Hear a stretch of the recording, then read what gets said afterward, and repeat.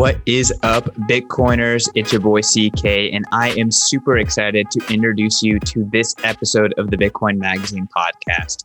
This week, I sit down with Peter McCormack and Andy Edstrom to talk about their fantastic article that they published on Bitcoin Magazine a couple weeks ago. The article is titled Winning Hearts and Minds for Bitcoin, and it really talks about how to discuss Bitcoin with Bitcoin skeptics. It's really easy as a woke Bitcoiner to be very, very impatient with skeptics, people who recycle FUD, people who just don't understand, people who are in a fiat mindset, people who have not reoriented to Bitcoin. But Andy and Peter, as Bitcoin educators, as Bitcoin evangelists, they see a better way. They see a way where Bitcoiners can be open-minded. Bitcoiners can hold the hands of the institutions and the masses that are going to be onboarding into Bitcoin no matter what we do, and help them make that process easier, help them ease them into Bitcoin, help them understand. I know it's not going to be easy, but they set aside a really, really great framework in order to think about how to position your arguments for why Bitcoin and why Bitcoin is important.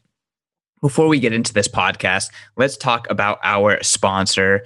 It is Blockstacks, Stacks 2.0 blockchain. Stacks has been building decentralized technology on top of Bitcoin for a very long time. And they have just recently launched the Stacks 2.0 blockchain, the Stacks 2 blockchain, which uses POX and staking in order to bring Bitcoin onto their platform and to use Bitcoin as the native monetary token on that platform. They want to bring DeFi, they want to bring dApps to Bitcoin. They want to enable the scaling that can't happen on the base layer to happen on the Stacks 2.0 chain. So go check out stacks2.com. That's STACK2.com to learn more, especially if you're a developer. They have a lot of amazing resources there. All right, guys, without further ado, let's jump right into this fantastic conversation with Peter McCormack and Andy Edstrom. Bitcoiners, what is up? I am here with two fantastic members of the Bitcoin community, two creators, two people who are constantly trying to better understanding for themselves as well as all Bitcoiners. I am here with Peter McCormack and Andy Edstrom. Welcome to Bitcoin Magazine podcast. Great to be with you, CK. Yeah, good to see you, man. So I've, obviously been following both of you guys for a long time, and I was really thrilled to receive an op-ed co-authored by both of you titled Winning Hearts and Minds for Bitcoin Magazine. I thought it was an absolutely fantastic article, and you guys touch on a lot of things that are going to be really important in this upcoming bull run and whatever happens in the next few years with Bitcoin, and trying to educate people who don't know about Bitcoin and who don't understand it already about it. Well, I guess let's just kind of kick into it. I know that, Andy, you are someone who, feels really strongly about this kind of messaging and how to, discuss Bitcoin with newbies. You wrote the book, Why Buy Bitcoin, behind you. Why don't you kick us off? Yeah, sounds good. Thanks, CK. Just real quick, the genesis of this article was I only read the book, The Righteous Mind by Jonathan Haidt, a couple months ago. And I was kicking around some ideas in my head and how it might apply to Bitcoin. And then Peter jumped the gun on me. He was having his annual conversation with Matt Odell, and he mentioned it. Peter mentioned it, and he was already thinking about it, evidently. And I was like, wow, I better get this out. I better put this pen to paper. But like you, CK, I see this cycle as really crucial. I mean, quote unquote cycle. Could we go straight to the moon? Yeah. Hyper Bitcoinization, maybe.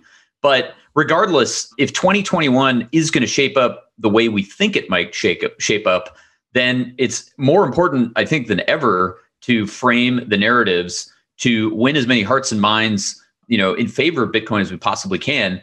And I am more guilty than anyone of just trying to, brute force logic, basically convince people of this is the way, this is how it is, examine from first principles. And that works with some portion of the population, but let's be honest, it probably doesn't work with most people. And so I think applying this framework, all of us maybe could have more success with winning people over with respect to Bitcoin really being good for the world, broadly speaking, rather than just being a get rich scheme, for us Bitcoiners who managed to find it, in time to see number go up. So maybe I'll hand it over to Peter from there. Well, firstly, Andy won't appreciate me saying this, but co-authoring is a very liberal way of attributing some of the success of this article to me, because this was primarily Andrew's work. At the same time, he did recognize I'd been thinking about the same things. I have read The Righteous Mind, and that book stuck with me quite a bit, and it's affecting a lot of my thinking about a lot of things. But Andy did the majority of the legwork. I was really grateful to contribute. So what's really interesting with the Righteous Mind is that, and the background for me into this was, obviously, Christian, I have this other podcast, Defiance. I was doing this series Chaos, just about the chaotic political climate in the US. And originally it was called The Accidental Dictator, and it was a very anti-Trump piece. But I just realized I didn't really want to do that. It felt like the wrong approach. It would trigger anyone who's a Republican, and anyone who's a Democrat would be fully supportive of it. But it wouldn't achieve anything. You're not going to tell anything new. So about 2 weeks before we were meant to launch the first episode, after spending 2 months on it, I phoned up my brother who was helping me with it, and I said, look, we've got to rethink this. I think the real story is try and understand where these differences come from, why they exist, where are we going with this. And during that process, I stumbled across the hype book, The Righteous Mind, and I read it, and I read about these moral frameworks, and suddenly everything just became clear. It just became very clear why people are arguing at cross purposes. It just comes from these moral foundations, whether you're a conservative or you're a liberal. And actually, they're quite, whilst you can go through the full set of moral foundations, what I found is a couple of things really stand out from a liberal point of view. The thing that really stands out is the moral foundation of care harm, and that seems to dominate the majority of the decisions or opinions that people hold who are liberal. It's hence why they seem to care more about, for example, right now, a very good lens for this is with the update of the White House website for pronouns, right? So if you're a liberal, you will support the idea of anyone being able to select their pronouns, and just say this is not an issue because I come from care harm. I care about people being able to identify exactly how they choose, whereas conservatives come from very much traditional, organized structures. Therefore, this breaks the tradition of the structure. So you'll have Ben Shapiro claim this is kind of like the end of humanity, whereas you'll have liberals saying this is a good thing. But what came out of this is I started to realize that you can apply this lens to almost anything, Christian. And I think that's what Andy noticed when I was talking to Matt. So I guess, let's talk a little bit more about specifically The Righteous Mind. You mentioned one of the 6 primary foundations that kind of drive human action according to the book. Do we want to kind of break down like the thesis behind it and these 6 tenets? Yeah, I think we could go that direction. Maybe I'll just interject, a little bit of basics about the theory. And, first of all, let's remember this is a psychological theory. Yes, it's built upon the empirical work and the studies of numerous psychologists over decades. Nevertheless, take it with a grain of salt, and that's fine. And the model that's invoked by Jonathan Haidt and the other guys that did this research is that of the elephant and the rider. And the concept is the elephant is really what drives the bus cognitively. So we have, along these 6 axes, we have base structures probably, or thought patterns in our brain that we think originated because they were adaptive evolutionarily, primarily because of teamwork. This gets to like the Saylor stuff that I think Michael Saylor talked about perhaps on Peter's podcast and also on the Saylor series as well with Breedlove. And it's this notion that like humans win because we can form groups and have teamwork. And so anything that contributes to that function evolutionarily probably made us succeed and basically survive more effectively. And so the idea is along these 6 basic parameters, the elephant moves in the right direction, and the elephant is the intuitive mind, and then the rider is like the high level cognitive, prefrontal cortex mind, the logical mind. And Homo economicus, this totally false model that some of us were taught, in college about the rational human it's kind of mostly wrong, right? Rather than the rationality rider, the rational rider driving the elephant, really the elephant, which is the intuitive mind, starts to move in a direction. And then the rider might be able to change the direction of the elephant, but it's really hard. And usually the writer just creates logical justifications for the way that the elephant is moving already. So that's kind of the framework. But maybe I'll pass it to Pete, if he has anything to add or if he wants to focus on one of these 6 foundations or another. Well, before that, just to add to that, what you can then realize is when you see people starting to argue, especially about political issues, you start to see this play out, because what people do is they essentially shoot from the hip and post-rationalize. So, for example, Trump, obviously very divisive. If Trump was to come out and say, make some kind of accusation, let's say that the election is a fraud, if you're a conservative, you may shoot from the hip and totally agree with Donald Trump and then post-rationalize that and seek out reasons to justify it. So you might say, well, what about the millions of dead voters? What about the votes being at 4 a.m? Whereas if you were anti-Trump, you will immediately jump to the conclusion that he's talking nonsense and post-rationalize it by saying, finding your own argument. And that's when you start to realize this is how people argue and debate. When you can look at any single political argument, whether it's Twitter, TV, and you can see this exactly playing out. And this is why there's very little common ground. There's actually very few people who are playing the centrist role, trying to navigate this and help people navigate these points.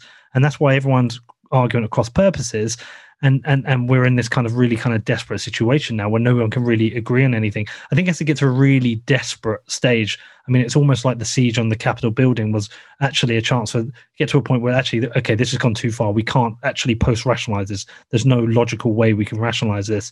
And perhaps that's how these things end up playing out because of the way people debate.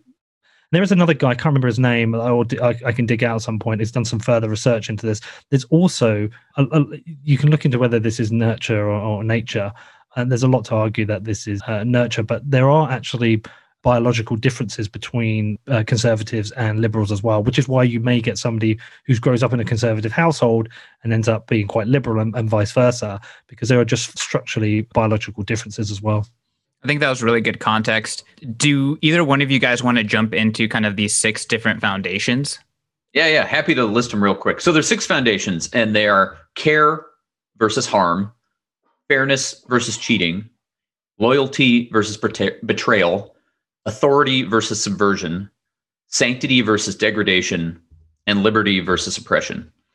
And I think most of us, if you think about the basics of these, probably most of us can think about sort of a very clear and salient example of, oh yeah, I'm likely to have sort of a visceral reaction. Care, harm, we think, or these guys think, comes from the visceral reaction when a defenseless creature, especially a child or anybody who's not in a position of power, is threatened with harm. Fairness and cheating, like that's one of the classic areas of research in psychology, right? Is like from a very young age, humans had this notion of fairness. Whether it's, not cutting the line or getting an equal share or a share that's earned, chicken, what's the parable about the chicken and the grasshopper? I forget.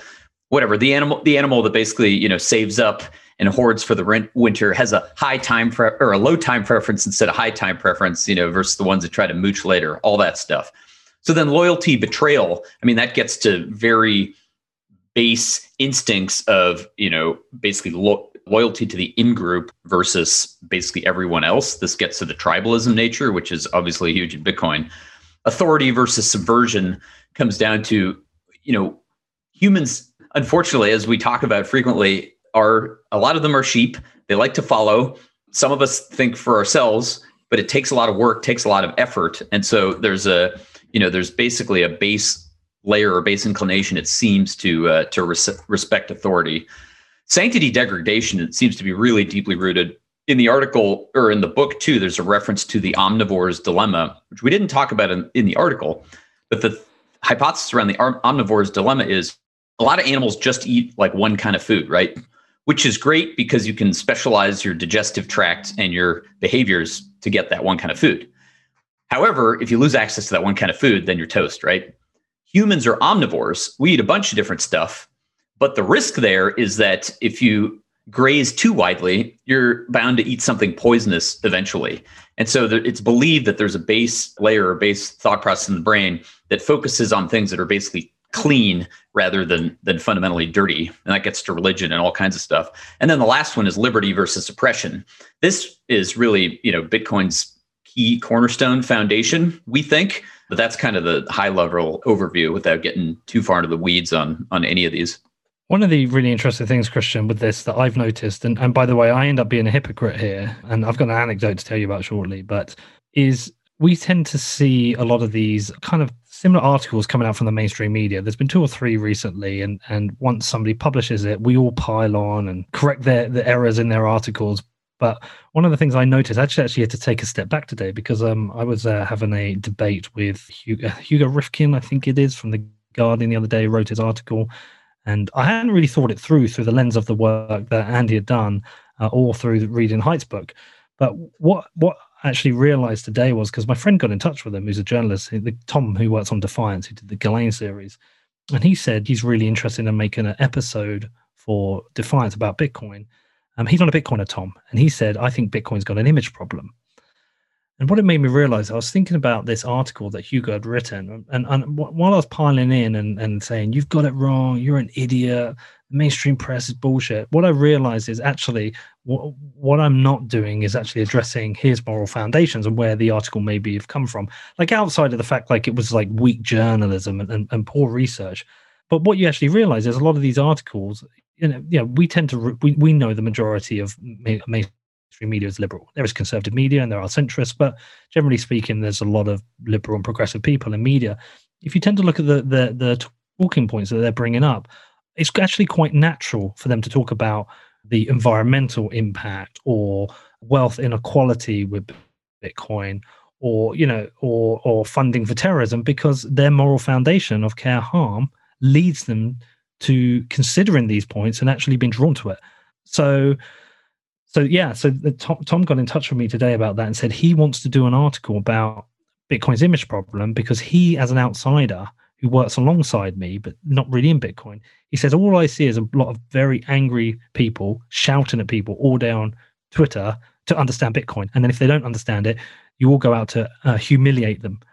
And it made me realize, I said, you know what, that's a really good point, because it might be good for clout to sit there and tear apart Hugo's points, but wouldn't it have been actually better to actually reach out to him, have a call, explain to him based on his moral foundations why I understand where he's coming from, what I think he's got wrong, and actually kind of reconfigure his thinking with regards to Bitcoin?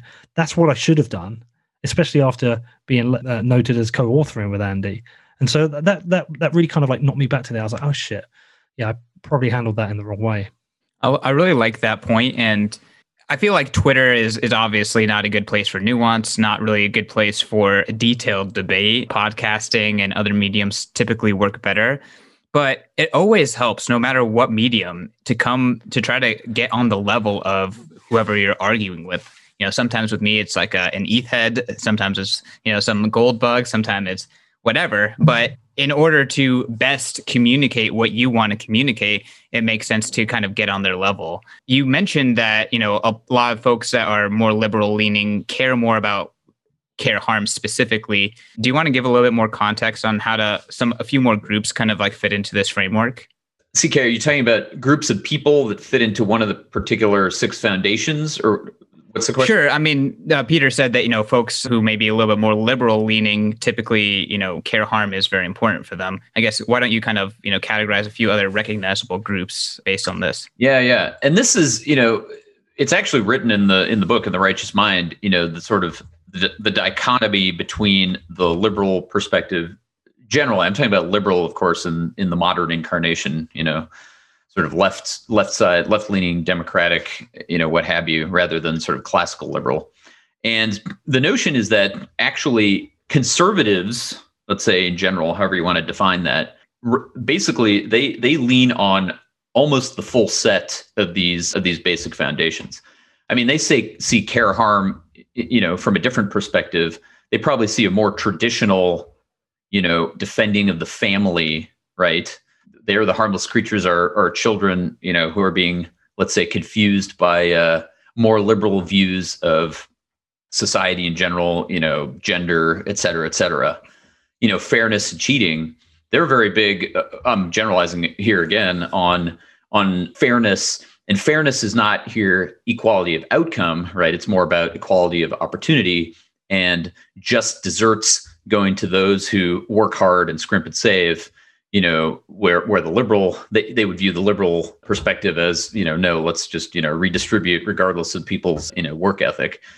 Loyalty versus betrayal. I mean, you can see clear. I don't even have to go into the the loyalty elements on the conservative side, and likewise with authority, sanctity too. I mean, all the religious elements play into the sanctity foundation, and then liberty oppression. Arguably depends on the case, but to the extent that the libertarian ethos lives more on the quote conservative side, there's a clear liberty angle. What Haidt pointed out. And I think it's one of the reasons he wrote the book back in 2012 was he saw the liberal side and really the Democratic Party in the U.S. as sort of failing to capitalize on all six of these foundations and really only focusing on a few, more care harm and more of and if you want to win politically, you're probably better off drawing on as many of these arguments, as many of these cognitive bases or foundations as you possibly can. So that's kind of the classic, or it's his analysis of the two-party system here in the U.S. I think it's kind of mostly right. I have this suspicion actually that the Democratic Party would have been more successful in the last decade or two, had it taken a more fulsome view of all these foundations. We don't know the counterfactual, but yeah, that's an obvious framing in the political element. And we haven't really talked about Bitcoin yet, but we can get into that. Well, I can segue to Bitcoin quite interestingly here, because let's say, I mean, let's talk about the lens of the US and the US election. Let's say, despite whatever the numbers show us, let's say it's close to an even split across the country of conservative voters and liberal voters. I know there were more liberal voters, 7 million more, but I mean, I think that's close enough to say it's pretty even. I think Bitcoin is an easy sell for conservative people, and I think it's only natural that we have a lot of very kind of conservative leaning people in Bitcoin. I myself consider myself a bit of a centrist, but also at the same time, I kind of draw some of my kind of beliefs from both sides. I have conservative values and have liberal values, and which can be a confusing place to be sometimes. But what that I've noticed is that whenever I express conservative values, I get a lot of likes, a lot of support. People are very keen on that, and I'm part of the team. But when I express something that's a bit more liberal, I get called a cuck and I get called a statist, and all the insults coming in. There's definitely I would say I've noticed that there's much less support for any kind of liberal values I express. But that's a really interesting thing, because if you look at Bitcoin, naturally it's more conservative. It's kind of like, leave me the fuck alone. This is my money. I want to be self-sovereign. I want less regulation. But if we want Bitcoin to be a success, we still have to sell some of the concepts behind this we don't just have to sell it to conservative people. We have to also sell it to liberals as well. And you will have liberals who are against it. You will have liberals in government. You've got a liberal government right now in the US. You've got, there was one guy on Twitter who got savage the other day, but said, look, it should be banned. It's for X, Y, Z reason. And I think what Haidt has done and reading the book, and then Andy actually reinforcing this around the topic of Bitcoin, has actually made me realize that this hostile approach isn't always going to work, and actually it might be counter beneficial to Bitcoin for us to be so hostile to people at times. It actually might suit us to have much better framework for defending the key points around Bitcoin, rather than just saying, you're an idiot, or you don't get it, or you're a Keynesian, or you're a statist, or you're a cuck. Actually, just try and meet them where they stand, where their moral foundations are, and try and adapt the thinking of Bitcoin to that. Can I just, I agree with 100% with Peter with what you said. And can I just add too that I think we had this in the first couple paragraphs of the article, which is, we're not saying that Bitcoin isn't going to win. In fact, I think we both think that Bitcoin already has won, or at least it's sort of highly probable that Bitcoin has already won. And, define that how you will, but let's say highly probable that it will reach its potential. But we see, doing this the easy way or the hard way. And we would rather take the easy path. We would rather take the path where we win hearts and minds. We have enough buy-in by enough people, in whatever political jurisdiction, we happen to live in, whether that's the US, UK, or somewhere else, such that it gets adopted peacefully rather than some violent, response, that's much less fun for those of us in Bitcoin who are not anonymous or pseudonymous. And, that was our choice to go public with this stuff. For me personally, it was a hard choice. I honestly considered publishing my book and hashing my name as the author and publishing the hash rather than my actual name, so that if I chose to reveal myself later, I could, but that I didn't, have to necessarily at the outset. I decided not to do that, in part because I wanted to do this sort of the regular peaceful way. But that's how I think we're framing it. We're not saying that, oh, we need to sell this well for Bitcoin to succeed. I don't know that we do have to sell it well for Bitcoin to succeed. It probably will succeed regardless. We're just proposing that we could do this the easy way or the hard way, the peaceful way or the less peaceful way. I definitely think that there's something to be said there, right? Because, Bitcoin at its core is a win-win for everyone. Adopting, unless you are actually directly benefiting from seigniorage and the Cantillon effect, essentially benefiting from money printing, it actually benefits pretty much everyone for adopting it. It's one of the most well-aligned incentive systems out there. But in order to move from, the fiat perspective, the fiat-oriented perspective, into a Bitcoin-oriented perspective, there's a long way that most people need to go. Most people are really cognitively far away from that. So there are a lot of opportunities for Bitcoiners to try to bridge that gap. And unfortunately, it seems as though a lot of people that, are on Twitter, on social media, evangelizing Bitcoin, they typically kind of stick in their Bitcoin-oriented perspective, their Bitcoin-oriented landscape, which I think is a correct landscape. It's a correct orientation, but it doesn't communicate well, if that makes sense. It does, they're not being very empathetic to where others are. Yeah, and part of it is, as you say, being empathetic, knowing your audience. There's different ways to pitch this thing. It's one thing to be toxic to some shitcoiner, on Twitter who's trying to dupe noobs, into piling money into their latest scam coin. That's a different thing than trying to have a reasonable conversation with somebody who may be genuinely interested in learning about Bitcoin and other alternatives as well. It's hard to do that on Twitter. It's hard to know who your audience really is and who you're talking to.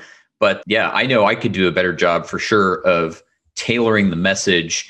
And as you say, CK, having some empathy and trying to connect with people on a basic level as a beginning point in order to try to bring them into the fold. Well, this is the problem with Twitter. Twitter drives so much of the conversation right now, but it's a very toxic environment. It rewards some more negative behaviors. Like this conversation now is a good conversation between three people who are aligned in their thinking, who want to talk about Bitcoin. And we could even bring in a Bitcoin detractor. I mean, I did this show with Francis Coppola and Nick Carter. I don't think I've had a show receive so many emails. Well, actually, I've had two shows recently that received more emails than any recently. The Francis Coppola and Nick Carter one, I had probably 40, 50 emails with people saying, I really enjoyed that. It was really good to hear both sides. Can we do a lot more of that? And then I had the Gary Vee one, which didn't go too well because he kept interrupting. But what it shows that is that if you get people together in an environment like this and you sit down and talk and hash things out and rationalize things and listen to each other's points of view, we could bring in a detractor. We could bring in Hugh Rifkin into this. We'd probably ask him what his thinking is, and we'd sit back and we would listen, and then we'd try and present an argument back to it, which is, I think, why podcasts are doing so well. It's why Joe Rogan's done so well, because we've got to sit down and listen to some really interesting conversations. You take this onto Twitter and it rewards negative behavior. You are rewarded from speaking to your echo chamber. You're rewarded for punishing people. And I think you could probably, Andy, if we were ever to do a part 2 article, we could probably layer on the kind of communications channels and how they could and should be used and the negative consequences of certain ones, because certainly Twitter has just made everything a bit too toxic. Yeah, I agree. Implementation, Article 1 is framework, ideation and framework, and then Article 2 maybe is implementation. And I agree. I would love to see, more it's okay to do some of both. It's okay to do like your Defiance series on Mnuchin. It's okay to, and it's important to expose, just the shenanigans that some of these powerful people are involved with, because it is important to understanding what their potential agenda is. But yeah, I think balancing that with bringing some, let's say, interested skeptics into the fold. And as we know, from studies of religion, what's more powerful than, converting someone over time and holding them up as an example to others regarding, hey, maybe there is something here. Even those who were either skeptical or vocal about being wrong, who come around. I mean, that's got to be a powerful example for getting other people to pay attention also. Well, look at Saylor. I mean, when he first came out and announced that he was interested in Bitcoin, he's going to put a lot of his treasure in there. Someone did a search back of his old tweets and found one where he's negative about Bitcoin. There is a strong argument to say that he is a large contributing factor to this bull run. He opened up the idea of treasuries going into Bitcoin. At some point, something changed his mind, whether it's he did himself, a specific conversation. We've also had Ray Dalio as a detractor. Now, Ray Dalio has come on Twitter and he opened up and said, okay, I'm willing to listen to about this. Now, if Ray Dalio comes on board as a Bitcoin buyer, a significant investor, think how many people that's going to convert. The guy from The Guardian the other day, if I convert, had the proper conversation with him rather than try to humiliate him, what if he goes back to his editor and says, you know what, I think we've got this Bitcoin thing wrong. I think we need to write something else. So I think we win anyway, like you say, but I think we make it easier for ourselves by actually approaching the detractors in a different way. That kind of coming from that position of empathy first. So let's talk about better ways to approach it. In the article, specifically, you guys talk about the environmental perspective, and a lot of Bitcoiners have anticipated that the unfounded environmental concerns, the kind of misconstrued environmental concerns, as being, very powerful anti-Bitcoin propaganda. Do you kind of want to talk about that specific topic, how in the article you guys kind of break it down from maybe a more empathetic perspective? And, from there, maybe we can even talk about other examples. Yeah, I'm happy to take that one. And ironically, I'm not sure we framed it all that empathetically, but I can imagine, how I would frame it more empathetically. And the hypothesis here, which it took me a while to get around to, and I think smarter people than me figured this out, but I've become pretty convinced of it, is people are looking at the environmental angle completely wrong. And I'm not talking about, the mix of current energy consumption is mostly clean, which we think it is. I'm talking about the way to get to effective, widespread, clean energy is you have to bring the cost down and near zero. And the way that happens is somehow you get higher production. In the case of battery powered cars, you sell more cars, which means more revenue to the manufacturer, which means more research and development, which reduces the cost, which causes more sales, which funds more R&D, and you get this virtuous cycle. And I think the framing though for carrots versus sticks, which is most, I would say, democratic, I don't want to say democratic, but let's say liberal side policy is, let's tax the heck out of carbon, or let's impose limits. And that just doesn't compute if you're in a developing country where you're living on a few dollars a day and you're the governor of some province in India, let's say, and you're like, I got to lift these people out of poverty. If the coal plant is cheaper right now, I'm installing the coal plant. If the solar array is cheaper, okay, great, I'll install the solar array. But that's just the hard decision. I think the way we could frame the empathy better is, dear, let's say liberal side, person politically, dear liberal, try and put your feet in the shoes of a person who is extremely poor, lives on a few dollars a day in India or Pakistan or some other part of the world, and they don't have the luxury of thinking about whether the Earth's going to go up a few degrees in temperature, or even whether that's going to make their monsoon and storm season worse. They literally have to put food on the table right now. So, and by the way, the industrialized world, America, UK, Europe, we already got to belch hundreds of billions of tons of CO2 in order to industrialize and get ourselves to this high level of wealth. So, try to think about the poor farmer the rural inhabitant of one of these developing countries, they really need to install what's cheapest now.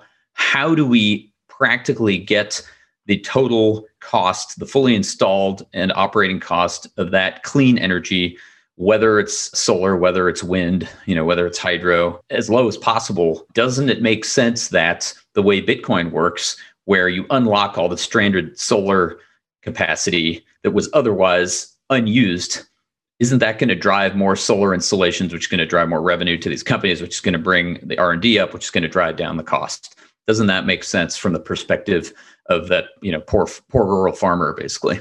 Just to kind of frame how you oriented this, right? Someone maybe who's left-leaning might categorize themselves as an environmentalist. You attacked it from the both fairness as well as care harm perspective. Hey, let's think about this other person who has been exposed to unfair situations, who needs to take care of themselves right now. And then how do we get to their level? So I love that example, Andy. And Sarah, back to you, Pete. Yeah, so the only other thing I was going to add in there as well is I think one thing we need to be cognizant of is that I think I'd love to have the research done. I'll find a way of actually researching this, accurate information on what it is the detractors are really, truly pissed off about with Bitcoin, because I suspect a number of them are a little bit just kind of salty, jealous, feel like they've missed out because they see a unit price of 32,000 of something they knew that was 20,000 4 years ago and 1,200, and they just see it keep going up. And it's actually quite a scary thing to invest in. You always think you're too late.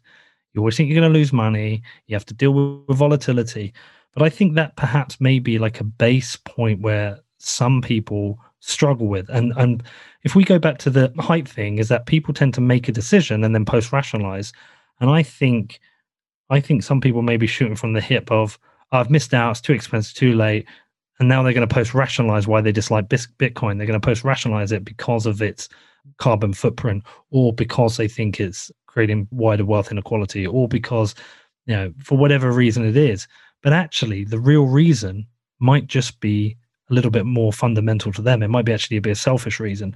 And I think it would be interesting to have some research into that, because if that is true, if actually our starting point is not any of those specific issues, if our starting point is that people just feel a bit like they've missed out, they feel like they're seeing other people getting rich and they're not, that perhaps maybe even be the starting point for some people. Yeah, and I think that really brings up, the fundamental risk in Bitcoin is understanding. And if you understand it and you've done the research, then you know that you've not missed out. You know it's still early. But if you lack that understanding, I could definitely see how, like you said, everything about it is scary. The price, the volatility, all the unknowns, just everything about it, the cryptocurrency, the gray market, all of it. Well, take it back to Trump, right? Yeah, if you're a liberal, it's very hard to get a liberal person to talk about the good things that Trump did. But as somebody who can try and see both sides, he wasn't clearly all bad, right? He stood up to China, which I think was a really, really important thing to do. I do think he tried to reduce regulations. There are so, but there's also a lot of things I don't like about him. But to get a liberal person to do that is really difficult. They immediately dislike him for whatever reason, and then they post-rationalize it with a list. And I just think that's the same that happens with Bitcoin. Somebody makes a decision, and then they post-rationalize it with a link. They go out and research the things that they dislike. And it was, I keep referring to this Hugo Rifkin guy, but I believe he did the same, because I did a 12 or 13 tweet storm where I responded to some of his points. And he just brought up some kind of like old cliche arguments, the same ones that have been spun before. And I said to him, you've brought up old arguments. He said, well, that's what the audience wants. And I said, yeah, but you didn't offer a fair, balanced explanation of them. You just put the carrot in front of them and let them eat away. You didn't actually explain to them what the issue with these arguments are. You didn't explain both the counterpoints. And that's what I think might be happening. I think they're shooting from the hip and then post-rationalizing, especially with journalists. Especially the journalists, because we've also got the journalists within the Bitcoin industry. They've been around for years. I think Nathaniel Popper's a good example. His book, Digital Gold, did he write? I can't remember the name now. Yep, it's the first book I read. I loved it. I thought it was a fantastic book. And I feel like he's become increasingly more hostile towards Bitcoin through each cycle. He's written a lot of stuff about Coinbase recently, which I think was unfair. And I've just found his approach to be a bit more hostile. And I'm wondering if he has that hostility because he's been around it. He's watched all these people get rich and he perhaps maybe has missed out. And I think he would deny it, but there is a certain pattern between the journalists in the industry as well. Well, so Peter, I have a question for you. How can we use the framework here, the kind of like these six pillars to address that, to salty no coiners, right? That's really at the root of a lot of, what you're pointing out here. How can you get on their level? That's a really good question. I don't think I'd have the answer right away. I'm not, with something like this, I'd probably rather than try and think on the spot, I'd probably just want to go away and mind map it out actually. And I'd rather actually go and talk to somebody who has this kind of approach. I talked about like Tom, the guy in Defiance. He's going to do this, right? So what he wants to do is do 3 interviews, and one of them is with me about Bitcoin, and then he wants to go and talk about Hugo, and he kind of wants to present how Bitcoin is perceived externally from people who aren't in Bitcoin. And I think that's a really useful piece of work. I said to him, I've got the text here, right? It's kind of funny. I said to him, you will likely get shit for it, but that would also prove your point. And he said, yeah, you're right. The pylon would be literally making my point. But he wants to go and do that exercise. And I actually think if we can take a step back and ourselves not shoot from the hip and just become all judgmental, if we can actually look at that, that might be a helpful tool for us to understand other people. So sorry, I can't really answer. I wouldn't want to answer your question because I would just be coming up with something on the spot. It's the kind of thing that deserves the time to be sat down and researched. Andy might have an answer there. Yeah, I was thinking about it while you were speaking for a moment there, and I think it's a hard one. I mean, it makes me think about the notion of, getting back to what these guys believe is the root of these 6 foundations, which is basically the cohesion of the group, right? As a species, you got to have teamwork, to survive basically in the jungle, to survive on the plains against the predators, you need teamwork. And I think that many would argue that regardless of what foundation you're drawing on, even if you're wrong, if you can motivate the group and move the group in one direction and stay cohesive, usually that's a winning strategy. Now, if you're wrong enough, okay, it can be ruinous. That's true, right? If you literally march the tribe off the cliff, then nothing's going to save you. But if there's any doubt about what the right course of action is, then actually just, basically banding together for the benefit of the group may be the right way to go evolutionarily. And so the question of like, well, if my group, however I define that, and if my group is part of my identity, is against this thing, Bitcoin in this case, then I'm probably safer just sticking with the party line, sticking with the group. I'm trying to remember if Popper, did Popper work for the New York Times? I'm trying to remember, or was he Wall Street Journal? Was he independent? Anyone know? He's been on the New York Times a lot. I don't know if he's right. So I think a little bit of New York Times is the liberal camp, and as you pointed out earlier, Peter, Bitcoin seems to fit more naturally into the conservative camp. So if you're working for the liberal side, you're probably you might be thinking more about your job and fitting in that regard. So the other thing I was going to say is there's another theory in psychology, which is that thinking takes too much energy. In other words, our brains burn 20 to 25% of the energy that we expend. And so it's actually a lot more work to think from first principles every time you go to do something, every time you decide whether you need to use a fork or a spoon or a knife, or you decide whether to turn left or turn right. You don't want to have to basically run the cognitive machinery every time. So maybe once you've made a conclusion about, this thing is wrong, it's a lot easier to stick with that, thought framework rather than constantly reimagining and reassessing and going to first principles and saying, how am I wrong? How am I wrong? Oh, maybe I was wrong. And basically doing the work over and over and over. I think that may be another trap that guys, that folks get stuck in that regard. Once they've taken a position on Bitcoin, once the elephant has moved in one direction, it's a lot more work to run the thought process to course correct. And just to kind of add on that, I mean, this is true for everything, not just Bitcoin. It just so happens that Bitcoin is an extremely volatile asset on top of that, and its price can, rub itself in your face if you kind of have that negative perspective. But, at the same time, I don't think Bitcoiners are are free of kind of like this cognitive shortcuts. Everyone kind of does this. I actually have a tattoo on my body. It says the key of life is to know nothing. As something I believe in, very strongly. But when I tell people that, it's kind of like a litmus test, right? It's either they respond, "Oh, so ignorance is bliss," or being open-minded is important. And that litmus test tells me a lot about where they are, from a foundation, where their perspective is. But yeah, I mean, it's just hard to understand that what is very limited, and you're missing a lot of facts and details, and it can be proven wrong. And you ultimately have to constantly use first principles to assess yourself. Like it's just something that's hard for anyone to do. Yeah. I mean, you know my approach, Christian. It winds people up, but my approach is always just to ask the questions. If I don't know something, just ask it. Don't ever be afraid. I think this is a thing we have in Bitcoin, right? We have a lot of people who are very technical or very intelligent or very very experienced with economics, and I think specifically on the technical side, they don't understand that other people don't see the world in the same way as them. So I always think you have to try and open these up to other people. You have to try and think about how other people do things, how they approach life. And we get to sit and read and study and learn about Bitcoin all day, every day, read articles on Twitter, listen to podcasts, interview people. Some people get into Bitcoin, are going to work, they're coming home, they're putting their kids to bed, they're spending some time with their wife, and they might have half an hour or an hour, or they might have an hour when commuting to work. And that's the amount of time they have. They don't have time to figure out how to turn a Raspberry Pi into a node. They don't have time to figure out what the next pub is. They just want to buy a bit of Bitcoin and hopefully make some money and do the best they can, right? And some people just are differently minded, and I think we could all benefit from understanding that. Can I propose something too, which I don't know if it's right or not, but I'm just spitballing here, which is we talked about the easy path versus the hard path. And there's maybe an irony here, which is when you think about group dynamics, and you think about survival.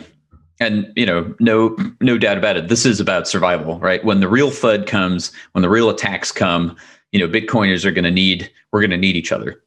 And I can make a case for, let's try to travel the easy path. Let's, as Peter is suggesting, be more empathetic. Remember that different people are coming from different levels of knowledge and different life experiences. And let's try to build the case, bring people into the fold peacefully. There is a downside to that, of course, which is if we are doomed to the hard path of struggle, then actually there's an argument that we ought to galvanize our group of Bitcoiners as strongly as possible. And there's, as we know from, fraternity hazing traditions to military training to, various aspects of group dynamics, we know that one great way to coalesce a group, hatred of the outgroup, whether you're a political leader or a country, nationalist, a demagogue, one way to coalesce the group and make it stronger is to fight the outside opponent. So I guess I can make a case for, if we're doomed to the hard path, then yeah, let's be hostile. It'll galvanize us, Bitcoiners as a group. It will gird us for battle, and we'll be stronger, more tight-knit, more cohesive as a group. However, I still, I'm hopeful to take the easier, peaceful path, and I'm personally willing to sacrifice a little bit of, of the toxicity in order to increase our probability of traveling the peaceful path. But that's just a thought I had, that I could imagine a more toxic Bitcoiner taking the perspective of, screw it, it's going to be the hard path anyway, so let's just gird for battle. Well, I think some of them have had to take the hard path for so many years now. They're just kind of used to it and they become toughened. I remember 4 years ago when I was first dipping my toes in and asking questions, and certainly I felt people are really hostile. I was thinking, why are they so hostile? I'm just asking questions.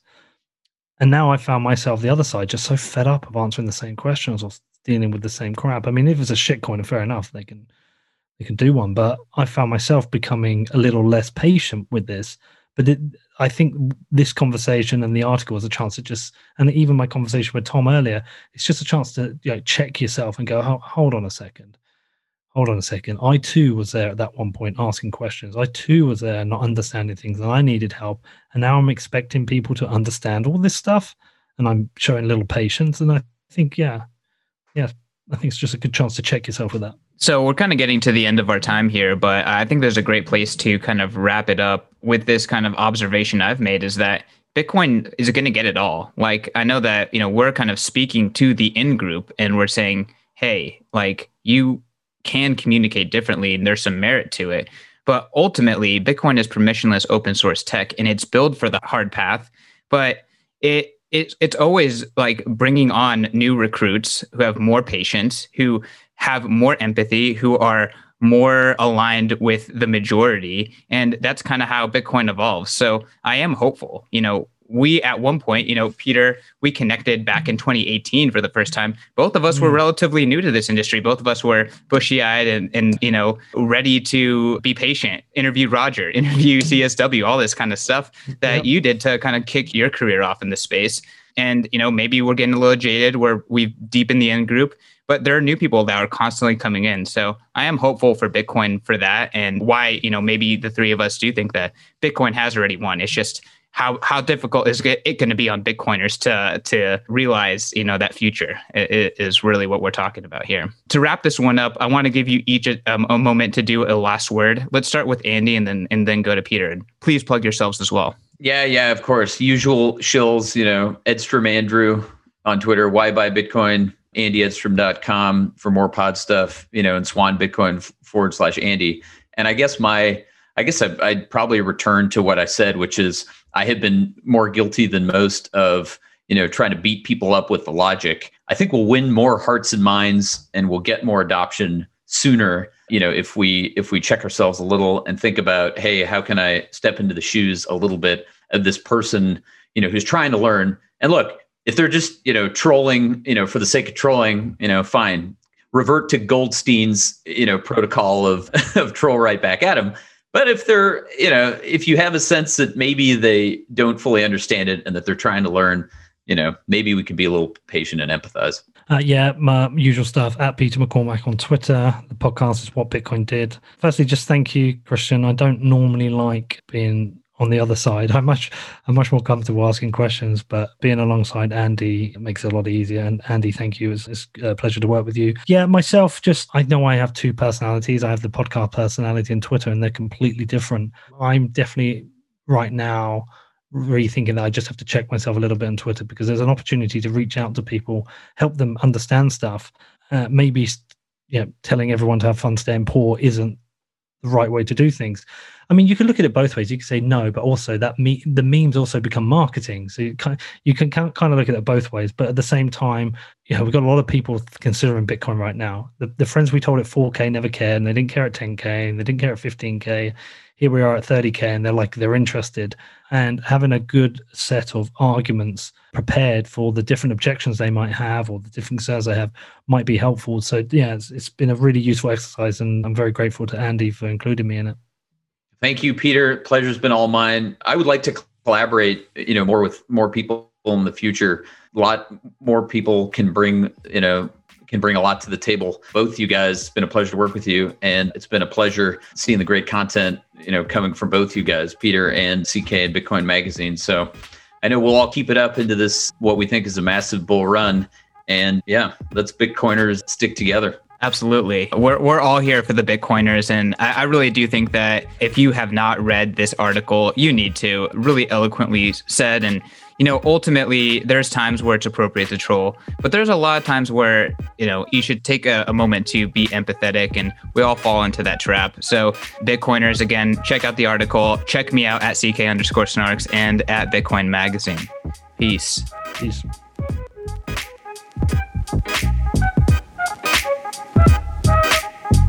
A quick reminder that all of the content in this episode is for informational and entertainment purposes only. You should not construe the information as legal, tax, investment, financial, or any other advice. Nothing contained in this presentation constitutes a solicitation, recommendation, or offer by BTC Media, the Let's Talk Bitcoin podcast network, or any third-party service provider to buy or sell securities or any other financial instruments. Do your own research.